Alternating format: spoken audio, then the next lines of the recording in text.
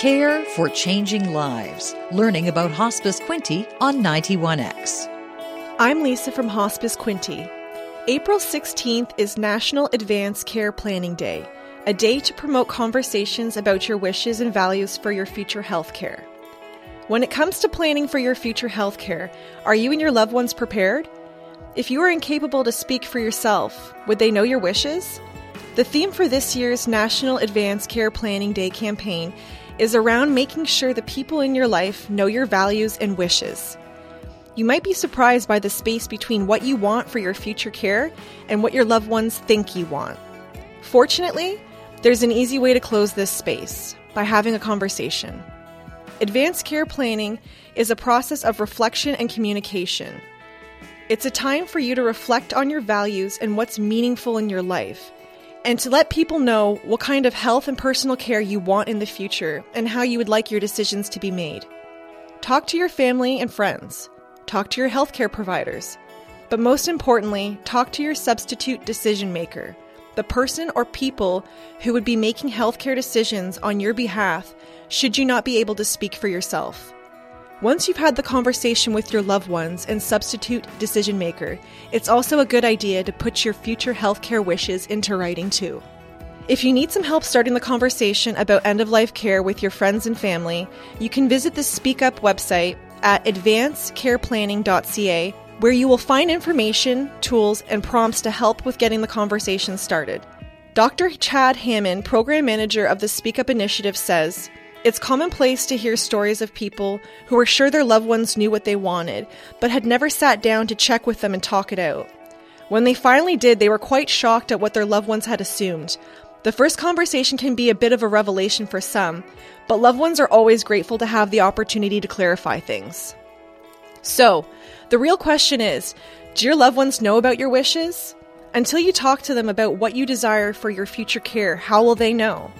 Keep in mind that it might take a few attempts to get the conversation started. Don't feel pressured into having the entire conversation at once. The Speak Up Initiative website at advancedcareplanning.ca offers a useful resource library that contains tools like advanced care planning workbooks and quick guides, conversation starters, videos, frequently asked questions, and more to help you talk to your loved ones about advanced care planning and to even start your own advanced care planning process. Starting a conversation about death and dying is not easy to do, especially with or about the ones you love. Let's face it, most of us don't even want to contemplate our own death. Thinking about the possible death of a loved one or even a pet can stir up deep emotions. It's also completely understandable, as there are deep psychological reasons for living our lives and ignoring the fact that death eventually comes for each of us. Starting a conversation about death can be as simple as talking about what you would like to happen after your own death. It's easier to talk about your own funeral or celebration of life or memorial than talk about how your life might end.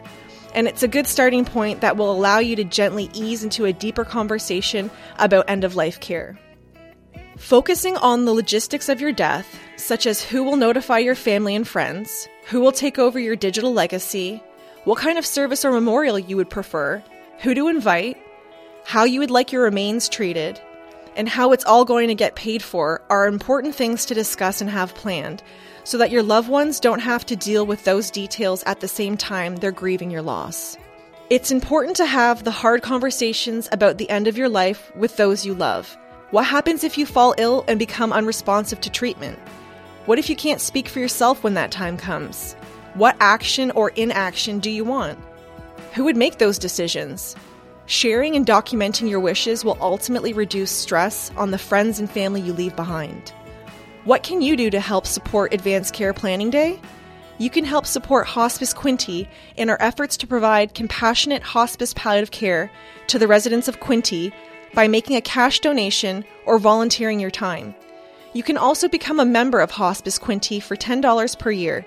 Members have input and voting rights on important business at Hospice Quinte, can attend our annual general meeting, and be a part of a network of individuals who support hospice palliative care in our community.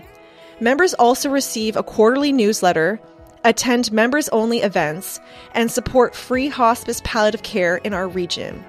Don't leave your loved ones in the space between guessing and knowing. Have a conversation with them and make sure everyone is on the same page when it comes to your future care. You may never need your advanced care plan, but if you do, you'll be glad it's there for you. Learn more by visiting hospicequinty.ca and listen for new information each week at this time on Alternative Radio 91X.